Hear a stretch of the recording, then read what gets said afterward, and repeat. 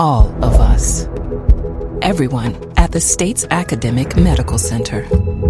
All working together to deliver complete care now and for generations to come. All over the state, including hospital and clinic locations from the Delta to the Gulf Coast. All for one reason.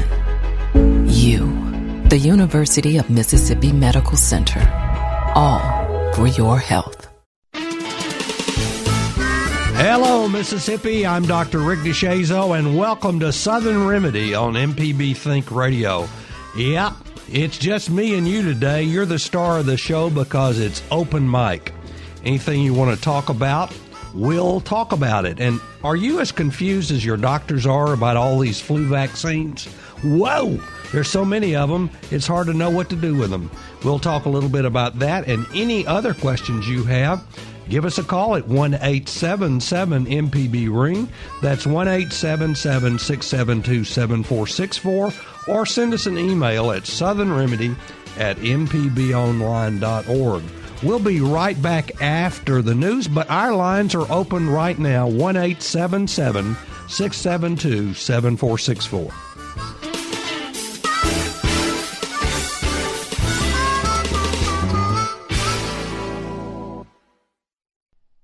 Live from NPR News in Washington, I'm Jim Kane. Hillary Clinton's top campaign official says the FBI is investigating a hacking attack on his personal email account. NPR's Scott Horsley reports the investigation is focusing on Russia's involvement. Campaign Chairman John Podesta says he spoke with the FBI over the weekend, and the Bureau confirmed it's looking into the email hack as part of its broader investigation into cyber attacks on the Democratic National Committee and other political organizations. Podesta notes both the Director of National Intelligence and the Homeland Security Department have traced those attacks to the highest levels of the Russian government. I've been involved in politics for nearly 5 decades. This definitely is the first campaign in which I've had to tangle with Russian intelligence agencies. The stolen emails have provided a sometimes embarrassing window into internal campaign deliberations. Podesta says it's uncomfortable, but added he's pretty zen about it. Scott Horsley, NPR News, traveling with the Clinton campaign. Donald Trump is scheduled to hold a campaign rally in Ocala, Florida at this hour. A judge in Florida has extended that state's deadline for registering to vote through October 18th because of the disruption caused by Hurricane Matthew. In North Carolina, that hurricane caused 19 deaths. Rebecca Martinez from member station WUNC reports the state makes up for more than half the storm's national death toll. 2 major interstates and many smaller roadways remain flooded as rivers continue to rise. Governor Pat McCrory said during a live-stream press conference this morning that 2 more bodies had been found, a motorist and a pedestrian who had been missing since Sunday. Stay away from the water. Whether you're walking or riding in a car, do not get near the water. It will kill you. McCrory urged people to comply with local evacuation orders. Waters are expected to continue rising at least until the weekend. For NPR News, I'm Rebecca Martinez in Chapel Hill. Relief organizations are moving into Haiti to help that country's victims of Hurricane Matthew.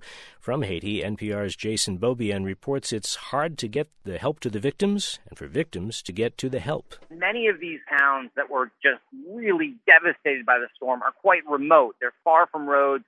Trees have been blown across the road, so they're still inaccessible. And the ways that people are getting in and out is either by motorcycle or on foot. So many of these people who are injured actually aren't able to walk to get to somewhere where they might get some help. So we're still getting this, trickle of people who have got puncture wounds, things like that happened during the hurricane, who are finally coming out and trying to get some medical care.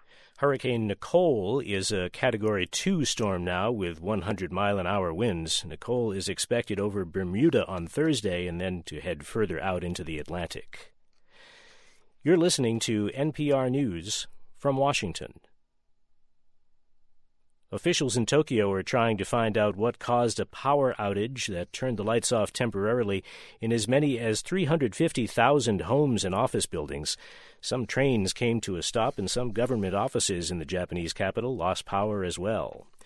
After days of steep losses, the British pound finally rebounded this morning, edging up to $1.22.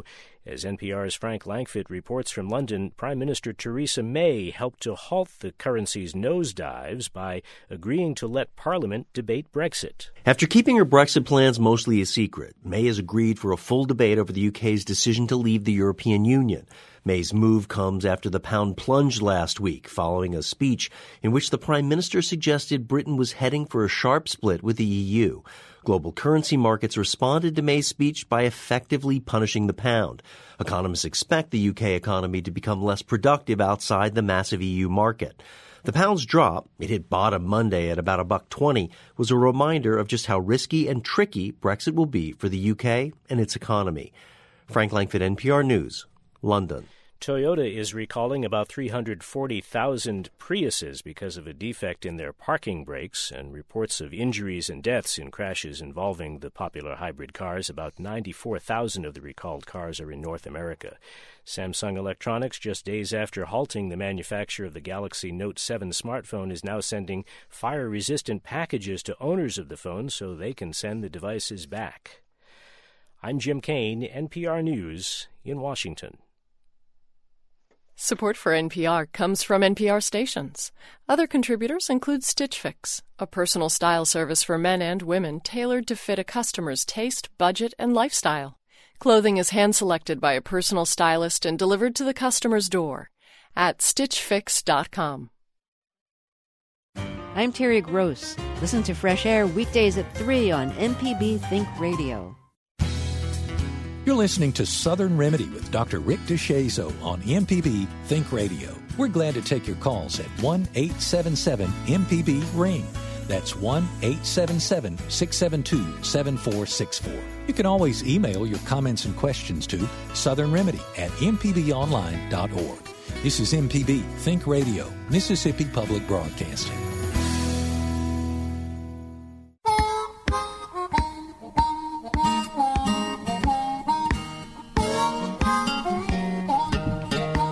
Hey, welcome back to Southern Remedy. I'm Dr. Rick DeShazo, professor of medicine and pediatrics at the University of Mississippi Medical Center. And we don't have a special topic today. The special topic actually is your topic. Whatever you want to talk about, we're ready to do that. So if you've got a medical question that has been unanswered, I'll be happy to do my very best to answer it. We're at 1-877-MPB-RING, 1-877-672-7464. The program is live on Wednesdays, and it is embalmed on Sunday at 6 a.m. So if you want to hear us again, or if you're just waking up at 6 a.m., have a cup of coffee and listen in. This is Southern Remedy on MPB Think Radio, all things considered. Man, this news on, and we are, by the way, our lines are open, and I'll also be happy to answer an email if you want to send that in at southernremedy@mpbonline.org.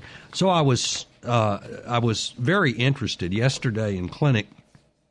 I had a patient who has all kinds of reasons to get the flu vaccine, and every year I argue with him about whether or not he wants to get his flu vaccine. And you know what? I just gave up this year. I said, I guess you're not going to take your flu vaccine that you really need this year, right? And he said, right. So I gave up. That is the first time I've ever given up. And then I came up on this Cochrane review. There is this thing called the Cochrane Database of Systematic Reviews in Medicine, and they review everything that's in the medical literature on a topic. And so they've just come out with a review about influenza vaccines for preventing cardiovascular disease. Now, all of us doctors have, from time to time, noticed a connection between any kind of inflammation like rheumatoid arthritis or lupus, or infections and cardiovascular events like heart attacks and strokes and the like. And they actually looked at this with this huge study with all kinds of statistical stuff, And they found out some amazing things that were not always obvious, and that was that cardiovascular mortality was significantly reduced in individuals who had had the flu vaccine, and not only that it was it took very few patients being immunized to make a big difference. In fact, it was less than 30 patients had to be immunized in order to see this effect, which is just about amazing, and that women benefited more than men in this trial. That is, the risk reduction with the flu vaccine for cardiovascular events in women was even greater than that in men. It was about 40% improvement in men and 130 or so percent in women. So those of you who are sort of teetering on the brink about getting this vaccine, is probably a good idea to get it, because there are all kinds of reasons. Folks use, by the way, give us a call. If you're riding in the car, pull over. We'd love to talk to you. If you're at home listening to us on the radio, love to talk to you. If you're at a place where you can't get on the phone and want to send us an email, we'd love to hear it. It's whatever you want to talk about on Southern Remedy today. I'm Dr. Rick, and it's medicine, pediatrics, whatever, adults, old people, whatever you want to talk about. I'd love to hear from you at 1-877-MPB-RING, 1-877-672-7464.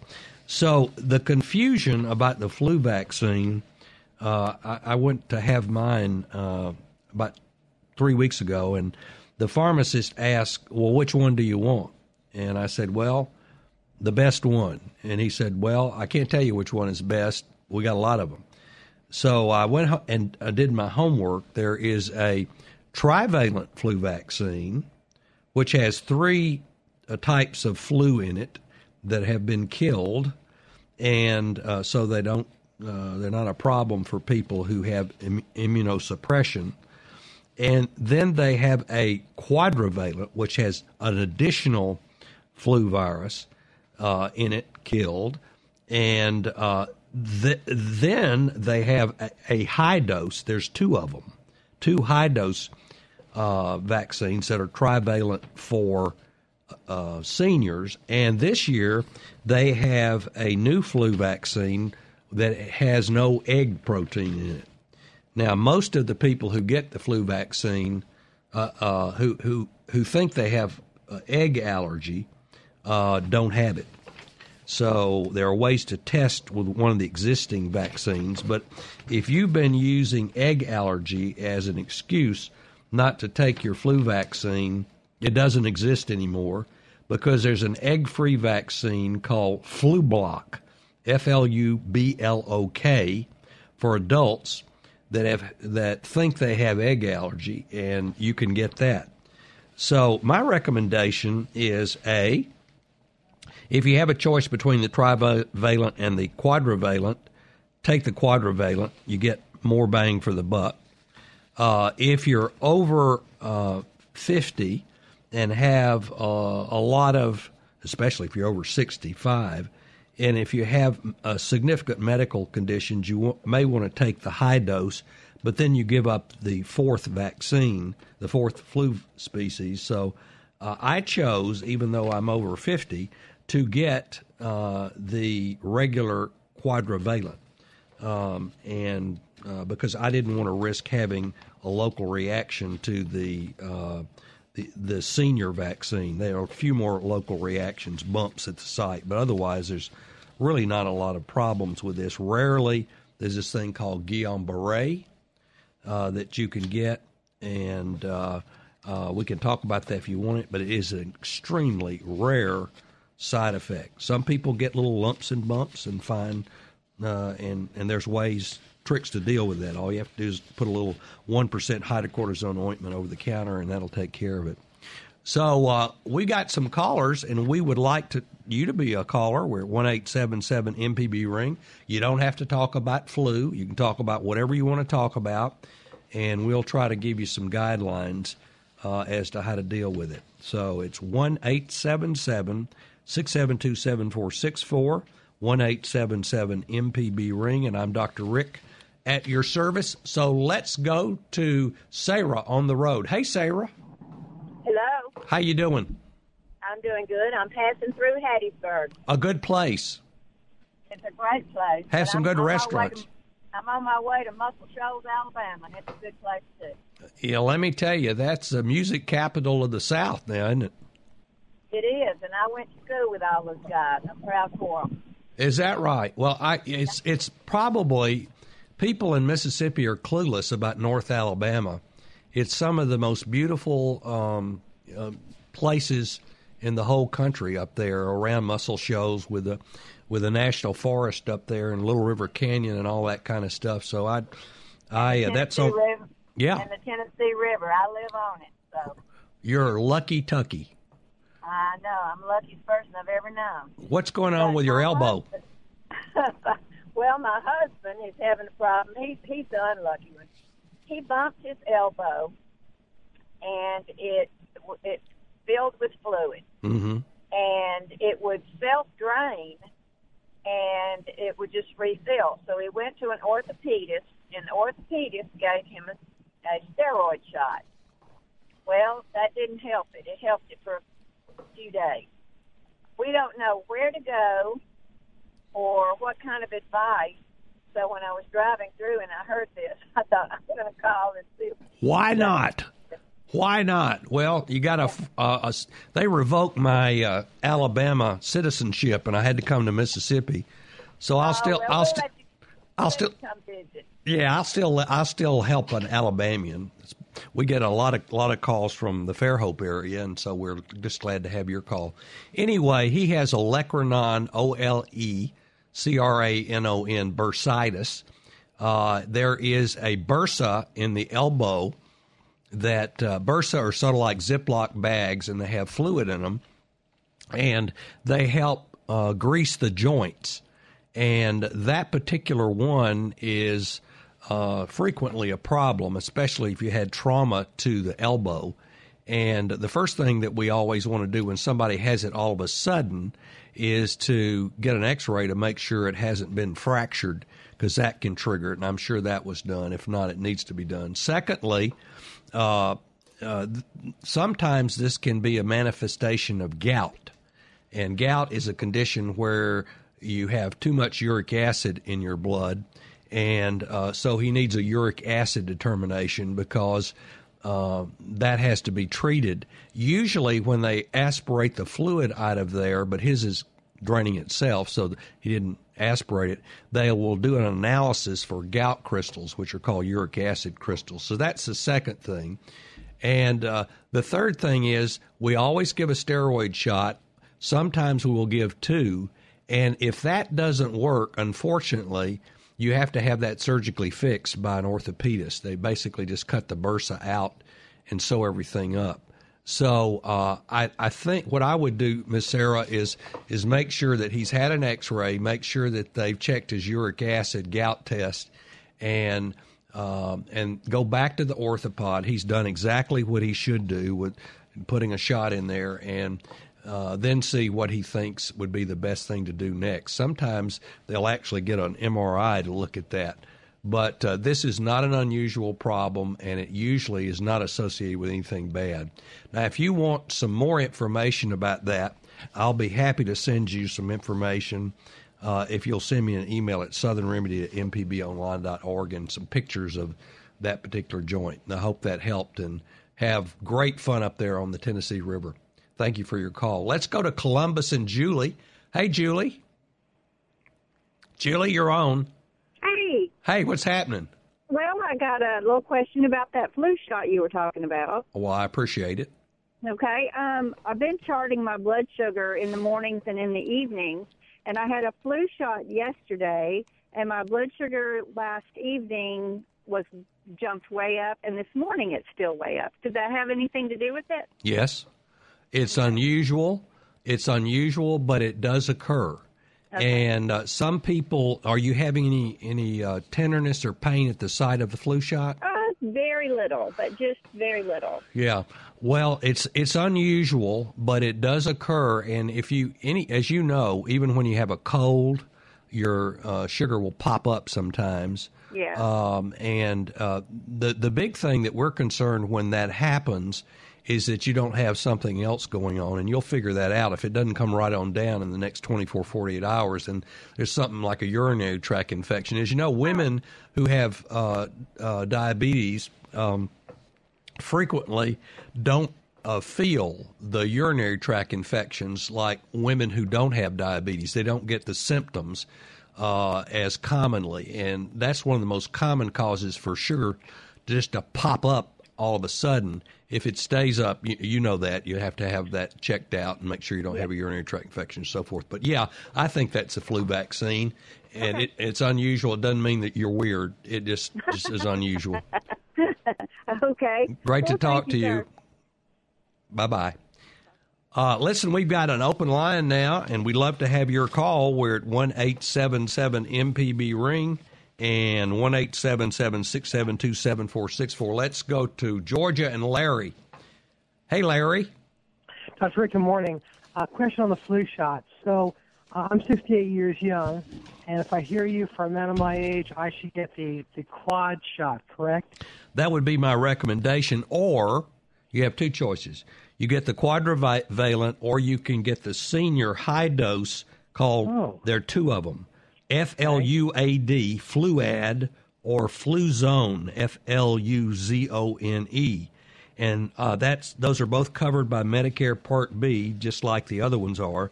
The difference between these high-dose flu shots and the low-dose flu shots is these are trivalent. They have three particular species of flu virus, kill flu virus in them, but they're much higher doses. And the studies show that if you're over 65 and you get these, you make more antibody to the flu. But there are no studies showing that you have any less frequent infections from just getting the plain shot, or that you have any less complications. Those are being done. But there's no proof that they work any better than the other ones, but everybody's recommending them. The problem is that there's a higher incidence of injection at the site, those bumps that are sore and the like. So if you've never had any reactions to the flu vaccine, it's a good idea to consider it. If you've had local reactions, then I would not take the high dose. I would take the low dose, and I wouldn't take the trivalent. I take the quadrivalent, and that is incredibly confusing, isn't it?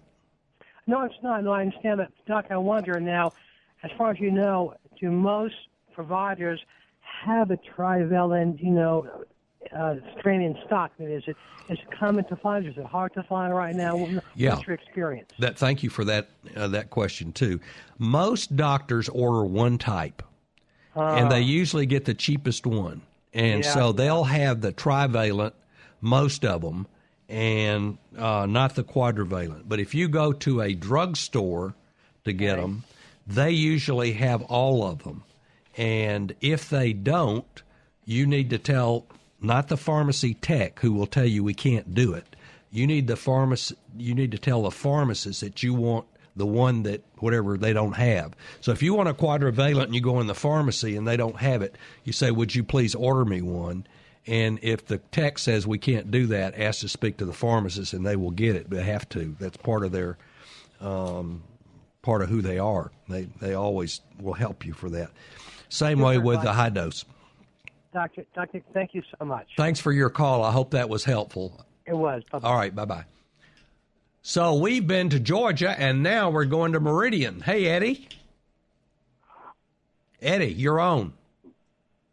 Hey there. We appreciate your call. We love Meridian.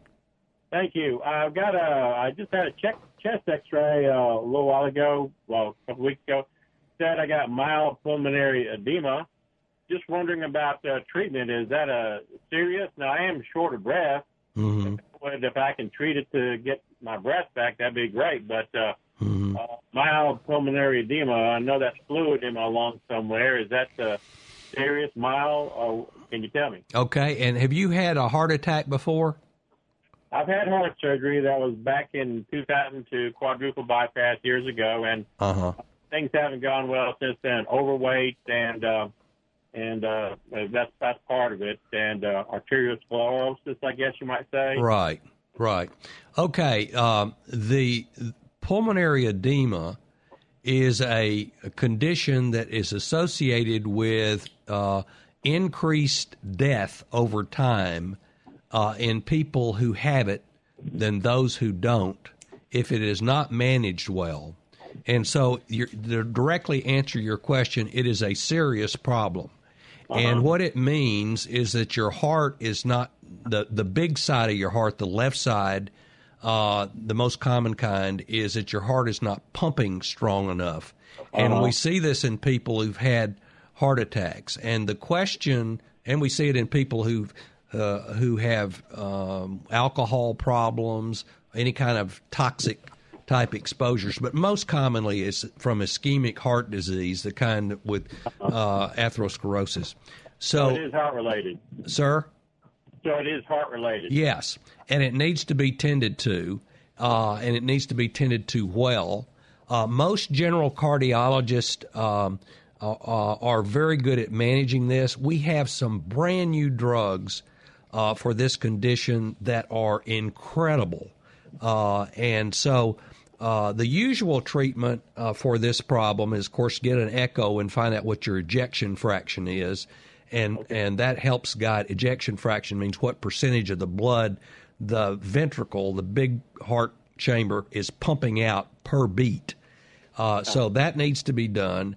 You also need to make sure that your heart rhythm is sinus rhythm, that's regular rhythm, because some people with ischemic heart disease will get atrial fibrillation, which is an irregular heartbeat, and that will cause pulmonary edema.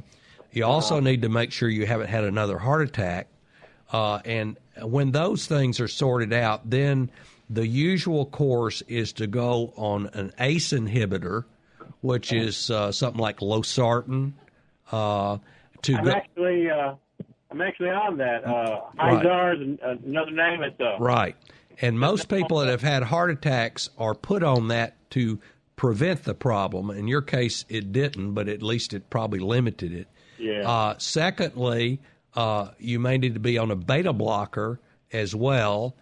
Of course, you need to be on aspirin. And if your ejection fraction is low enough, you need to be on an anticoagulant. Now, let me tell you something that we are very fortunate to have. We have at the University of Mississippi Medical Center the only heart failure transplant program in the state. And they have 3 board-certified heart failure specialists that do nothing but take care of people with heart failure. And they know all these new drugs. So I would go to your cardiologist, and I would immediately and get put on the right medicine for this and ask him or her if you need to see the heart failure specialist at UMC for just a consultation. You may not be. I don't know your whole story, but that would be the place to start. But this has to be fixed today, because if you got a big salt load right now, you would get acutely ill. So get on the phone and get this sorted out. Does Lasix have anything to do? Lasix is a diuretic, helps pee off some of that fluid you're not handling well. Okay. But there are other things to be done as well. All right. Well, thank you. All right. Well, thank you for your call. And if you want more information, just send me an email. I can send you a truckload of patient information on heart failure. All right. We've got open lines now, and we'd love to take your call. We're at 1-877-MPB-RING. This is Southern Remedy Open Mic. I'm Dr. Rick, and I will do what I can to help you with whatever questions are on your mind. Let's go to Hamilton, Alabama, and let me tell you what I know about Hamilton, Chris. Yes, sir. Y'all make cars, right? No. I thought that's where the Acura was put together in Hamilton. No, that's over in Lincoln. Lincoln is close to Talladega. It's in the middle part of the state, like going toward Atlanta. Well, more disinformation from me. What do you do in Hamilton? I've heard of that before. Well, I'm kind of semi-retired. I've worked in the food service business. for a while, but I cooked catfish at a local grocery store in Hackleburg. You know, Hackleburg was blown away in the storm in 2011. Most of the town was. Yes, I remember that. They built a new, some investors from Nashville built a new grocery store. It's real nice, and they've got a full restaurant in there. And I was in the catfish restaurant business for about 8 years and got out of it. And they built a full restaurant inside the grocery store, and the store manager is a friend of mine at the high school at Hackleburg. That's where I graduated. And so I talked to him last February about serving catfish in the store, in the restaurant. He said, great. So we serve it on Thursday and Friday night because people are not going to eat it every night, you know. We do real good up there. And I bet you know every single citizen in the whole area because everybody likes catfish. I do, and then some.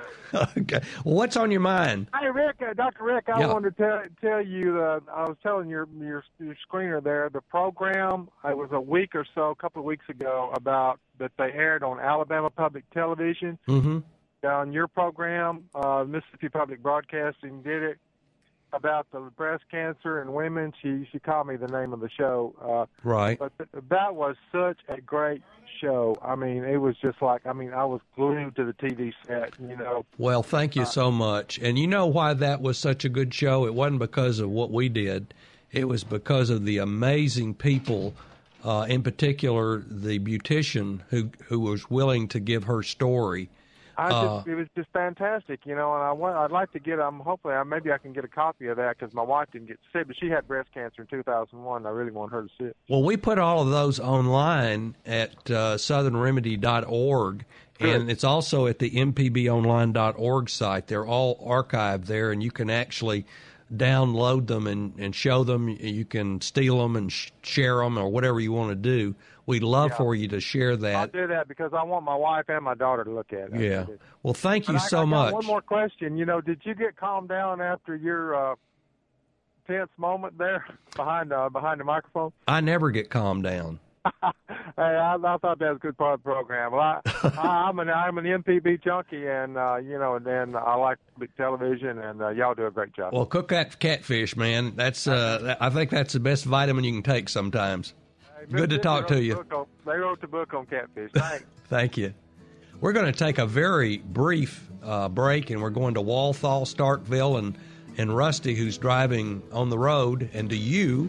If you give us a call at 1-877-MPB-RING, 1-877-672-7464, we'll talk about whatever you want to talk about, bumps, lumps, or whatever.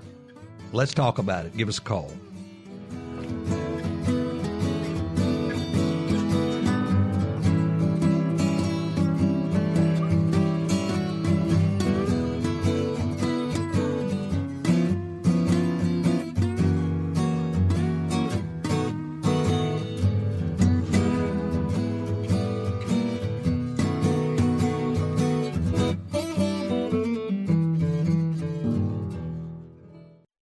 Support for MPB comes from the Pediatric and Congenital Heart Center of Alabama at Children's of Alabama, a cardiovascular care center for children in Birmingham, Alabama.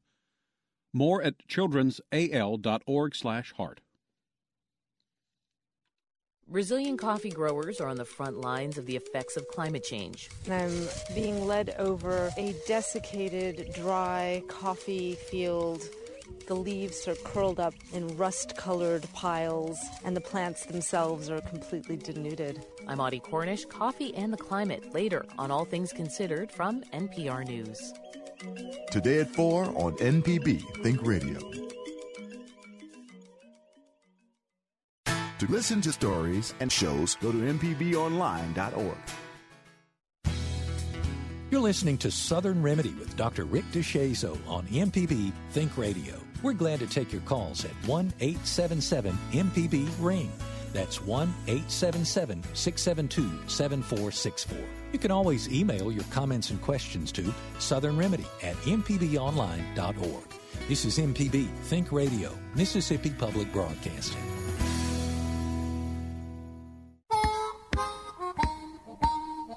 All right, welcome back to Southern Remedy, and we're going to try to get to your call as rapidly as we can. We're at 1-877-MPB-RING. I'm Dr. Rick. I'm a pediatrician and an internal medicine specialist, and so I got you covered. if you want to give us a call at 1-877-MPB-RING. Let's go to John in Walthall. Hey, John. John, I'm sorry about your dad. Hello. John. Yeah. Dr. Rick, I'm sorry about your dad. It's no big, well, it is, but we've gotten pretty much. He's in hospice, right? Yeah. Yeah. We've gotten to the point where we've accepted it. Yeah. My question is, he had triple bypass about several years back. He has fluid built up on his heart and lungs. Mm-hmm. He's on hospice. Mm-hmm. He weighs a whopping 110. Yeah. And yet hospice is trying desperately to convince him to have a flu shot. Mm-hmm. He's on self-imposed home restriction. He barely goes anywhere. Mm-hmm. And with all the side effects of all the potential side effects of flu shots, is it worth it? Well, I'll just tell you, I'm a geriatrician, too. I take care of people at both ends of the spectrum. So my answer would be forget it. I don't know why they're pushing that on him. You need to make sure there's not some kind of federal regulation that he has to have it in order to get his hospice coverage. I don't think there is. I don't think that's a problem. Just make sure that, is he on Medicaid or Medicare or what? He's a vet. Oh, wonderful. So I don't think there's any way they can make him do it. I wouldn't do anything to him that could potentially make him worse. And a flu shot, having the flu when you're in hospice may be a good way to sign out. So I hate to say that, but he obviously has a limited life expectancy. Well, he's already, they gave him 6 months, and this is the 7th month. Mm-hmm. So, he's a stubborn one. Well, my mother was on hospice. I think she broke the state record in Mississippi. She was on and off for 9 years. And it wasn't good. It was terrible for her. She was ready to go, and we kept her going. So that's good and bad. Yeah, it is. So I would not have, personally, as a geriatrician, I would not have any problem with you not wanting to give him a shot. And you can just tell him Dr. Rick said he doesn't have to have a shot, and they'd call me. How's that? That's a good answer. All right, good to talk to you. I'm the logical one of the family, so I'm the one who asks questions and gets answers. Yeah, I have 2 sisters, and they get all emotional about that. I understand. And I'm not like that. I want to know what the options are, what the side effects are, and what, I'm like that. So, thank you. Bless you for that. I don't think it would do him any harm, but there's no reason whatsoever taking a chance under these circumstances, in my limited opinion. So thank you for your call. All right, let's go to Lee in Starkville. And I understand, Lee, you got some kind of question about Lyme disease, right? Well, no. No? I guess it's related to Lyme disease. How is that? Oh, I don't care. I was diagnosed with Lyme disease a year ago in February. Yes, ma'am. So it's been over a year. I've been taking antibiotics. Mm-hmm. Every 3 months they change.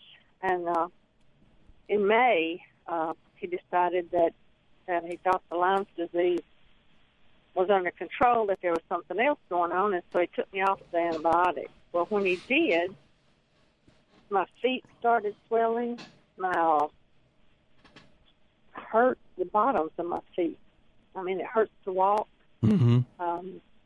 And the fatigue and all the other things are still there. Mm-hmm. So now he thinks that the Lyme has settled in my feet. How's that? And well, let's talk about that. Let's talk about that. Are you seeing a rheumatologist, or who are you seeing for this problem? Your family doctor or what? He's a general practitioner, but he specializes in Lyme. Uh-huh. Well, it's time for you to get a second opinion, because that doesn't make any sense. Well, I've been to the general doctor. Uh-huh. Well, if you're having pain in your feet and your ankles and they're swelling. Well, just the all joint. I mean, the Yeah. arthritis. I don't have rheumatoid arthritis, but I do have arthritis. Uh-huh. But it's like every joint in my body hurts. Well, my recommendation is that you get a second opinion from a rheumatologist, an arthritis specialist. I'm also a rheumatologist. Unfortunately, I was in the military so long that I took every training program I could get, so I'll speak to that one too. We see a lot of people with purported Lyme disease. Did you have actually a tick bite and a big target lesion at the side of your bite? It was on the top of my head. Uh-huh. I don't know about the target. But you did have a tick on your head. I did have a tick. Yeah. Yes. So there are a whole bunch of other diseases caused by tick bites other than Lyme disease. There's a possibility that that's a problem. There's a possibility that you have another underlying condition and it's coincidental. Did he put you back on tetracycline? Doxycycline. Uh-huh. Same stuff. Okay. Did you get better when you got back on it?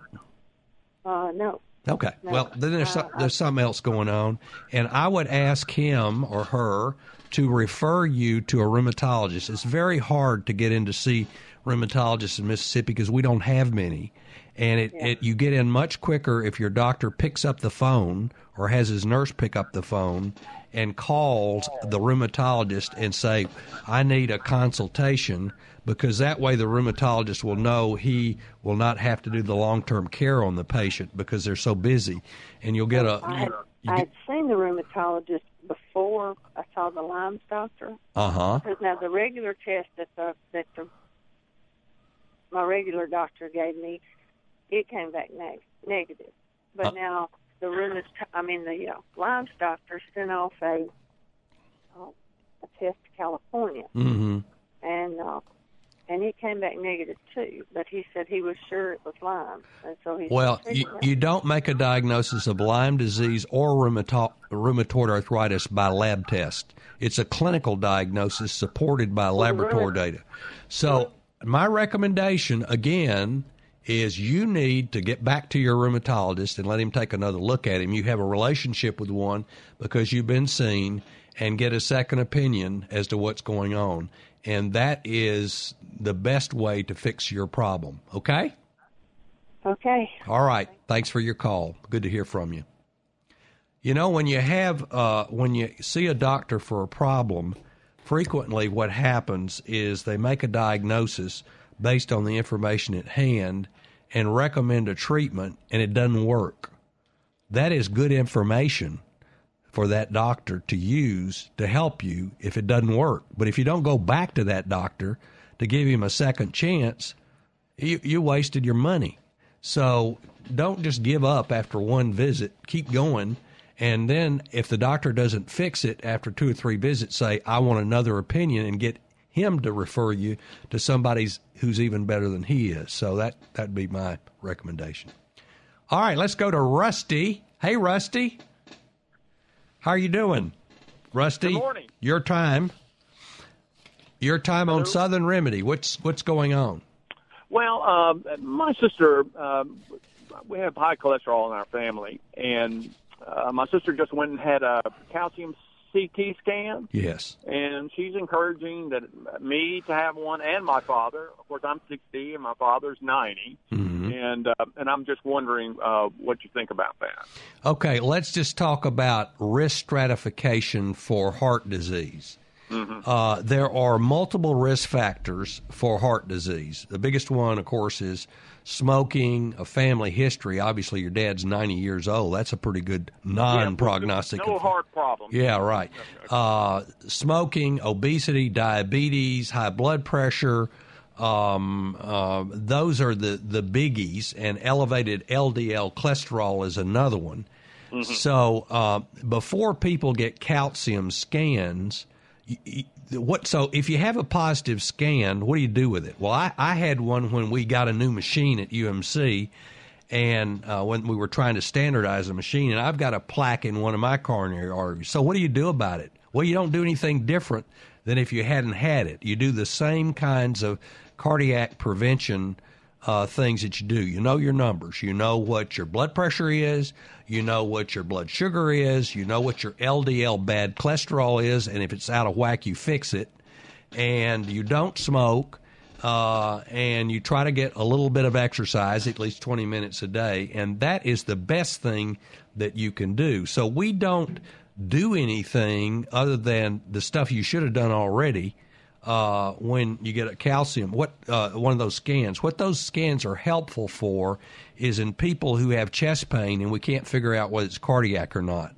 A lot of times somebody comes in, and women in particular don't have typical chest pain like men do. Men usually have pressure going down the arm, triggered by exercise, relieved by rest, have a family history. Women don't have any of that. Women get dizzy, faint, get shorter breath, have stomach problems. It's much more difficult to diagnose in women because of the wiring is different. So in a woman who we can't figure out what's going on, we will get a scan, and if they have a lot of calcium in their coronaries, that makes us think this may be coronary, and we may want to go ahead and do a cardiac cath.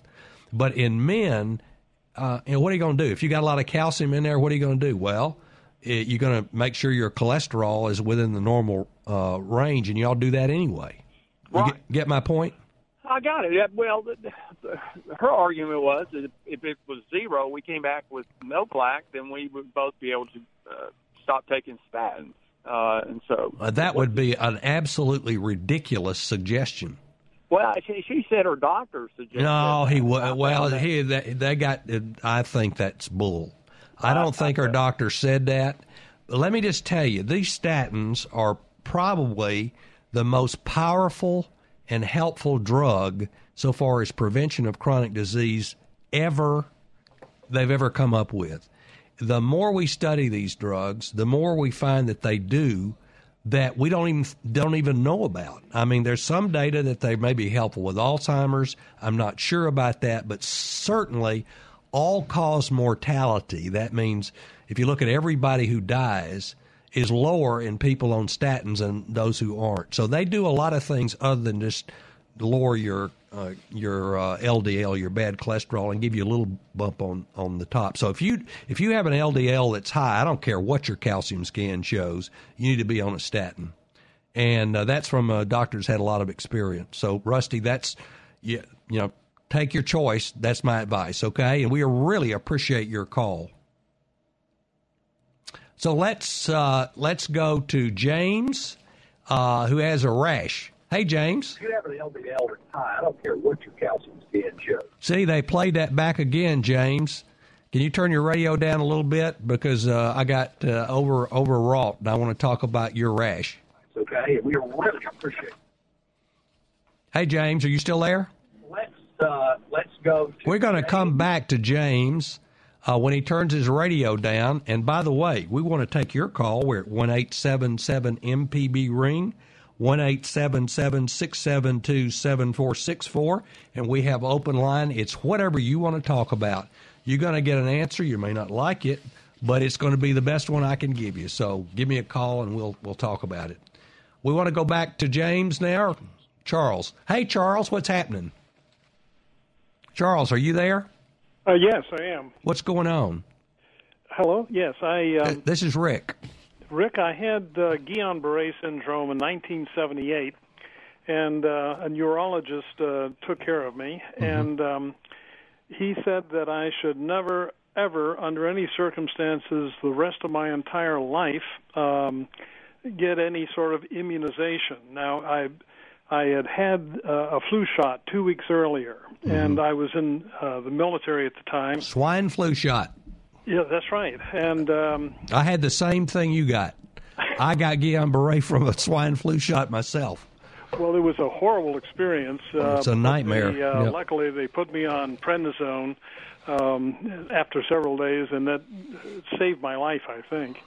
But I was just wondering what the current thinking is regarding prior Guillain-Barré and the current advisability of okay. immunization. So let me tell you my story, Charles. I was at Walter Reed, and one of my jobs there as an immunologist when they came out with that vaccine was to convince everybody else to take it, because there had been some early trials and people were having problems with it, but the command staff was insistent that everybody take it. So I did a talk in front of everybody at Walter Reed and publicly took the swine flu vaccine and got Guillain-Barré just like you did, which is a very serious condition, neurological condition. So my name was mud for the next 2 years up there. Unfortunately, I was the only one that got it, but it didn't look good with the guy who's selling it getting the complication. If you've had that particular very rare complication, which is a neurologic disease where you lose a muscle, your ability to move in starting at your feet and moving upward, you should not be immunized with any flu vaccine. Now, the reason for that is we definitely know there's a connection between Guillain-Barré and flu vaccines. Now, I will tell you, you've heard me talk about taking the flu vaccine. My risk profile is in favor of taking it, but I'm an immunologist, and I would tell you, not knowing your details, and that you had such a severe attack, that I would not take it. And whether that's true for all vaccines, we don't know. For instance, the pneumonia shot is totally different from the flu vaccine. But the recommendation is you just not take any vaccines if the risk is too big. Is that what you needed to know? Yes, it is. I have not really had any immunization since '78, and I've been actually quite healthy, and it was in my medical record that I was not supposed to take any immunizations, were you Army or what were you? Air Force. Air Force. All right. Well, thank you for your service. Well, thank you, sir, and I do appreciate your guidance. Good to talk to you. You're listening to Southern Remedy on MPB Think Radio. I'm Dr. Rick, and we're going through your questions as fast as we can. Let's go back to James. Hey, James. Are you Army or what James, you still got your radio on. Turn your radio off. Hello? Hey, what's going on? James, this is Dr. Rick. Can we take your call? Yes, can you hear me? Yes, sir. I've got rash on both sides of my privacy, and I went ahead.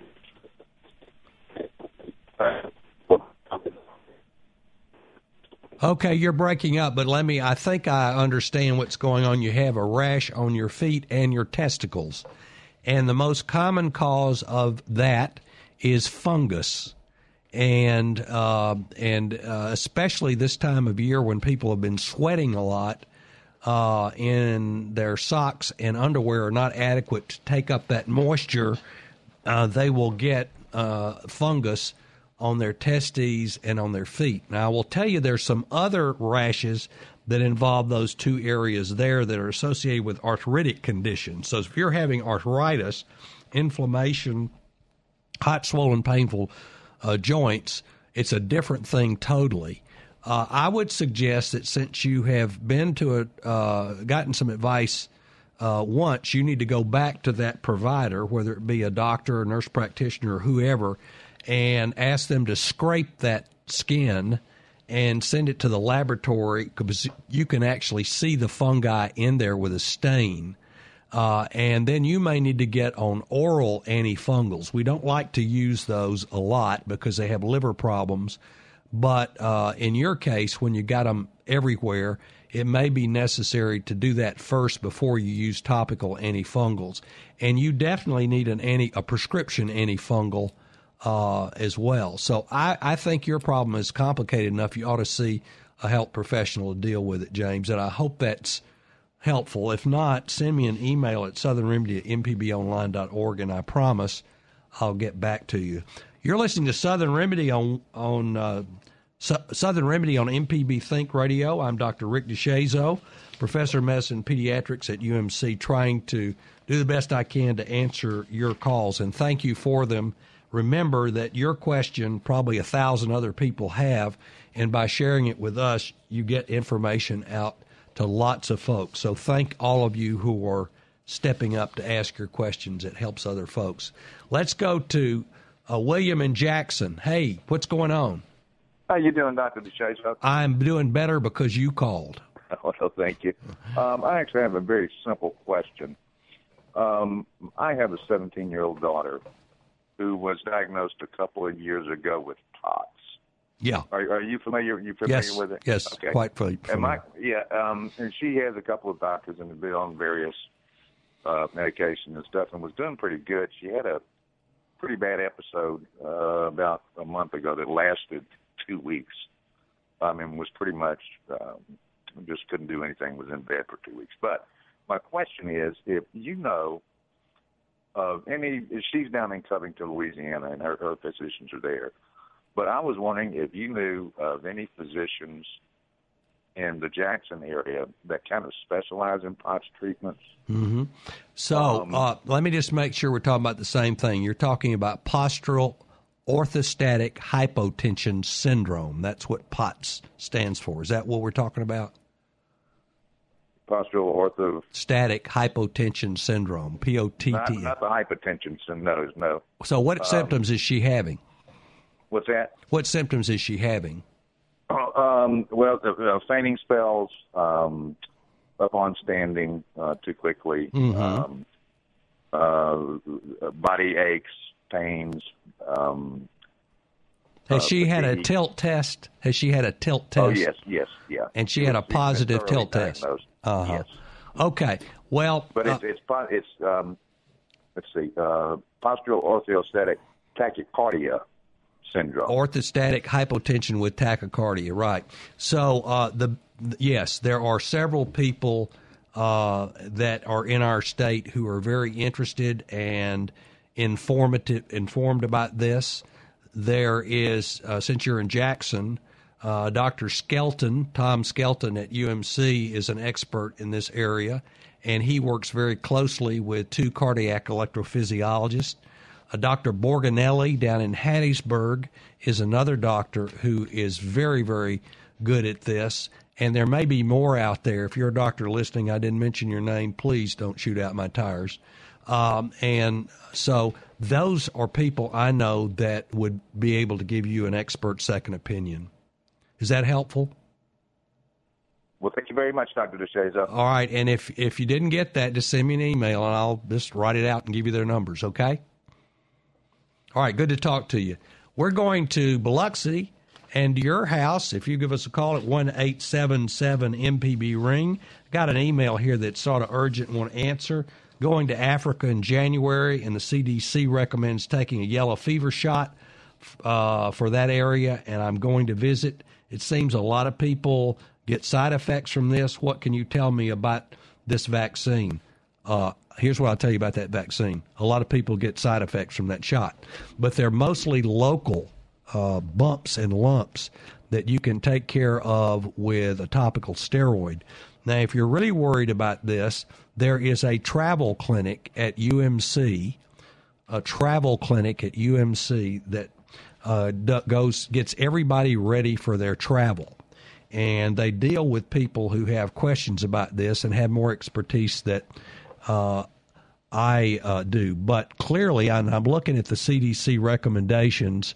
It is important if you're going to be in an area for a long period. This is a live attenuated virus. That means it's not a dead virus, and that's probably why most of these local reactions occur. And I hope that's helpful. If you need more information, send me an email.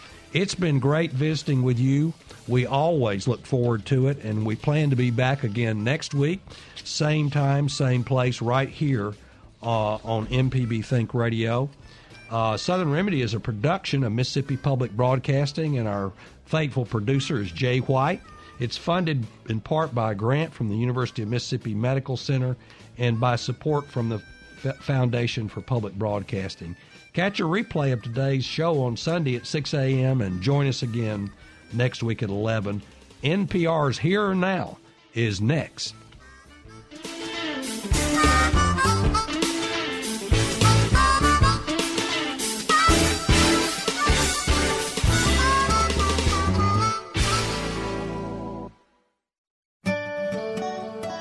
This forecast is underwritten by Blue Cross and Blue Shield of Mississippi. Live healthy. Live blue.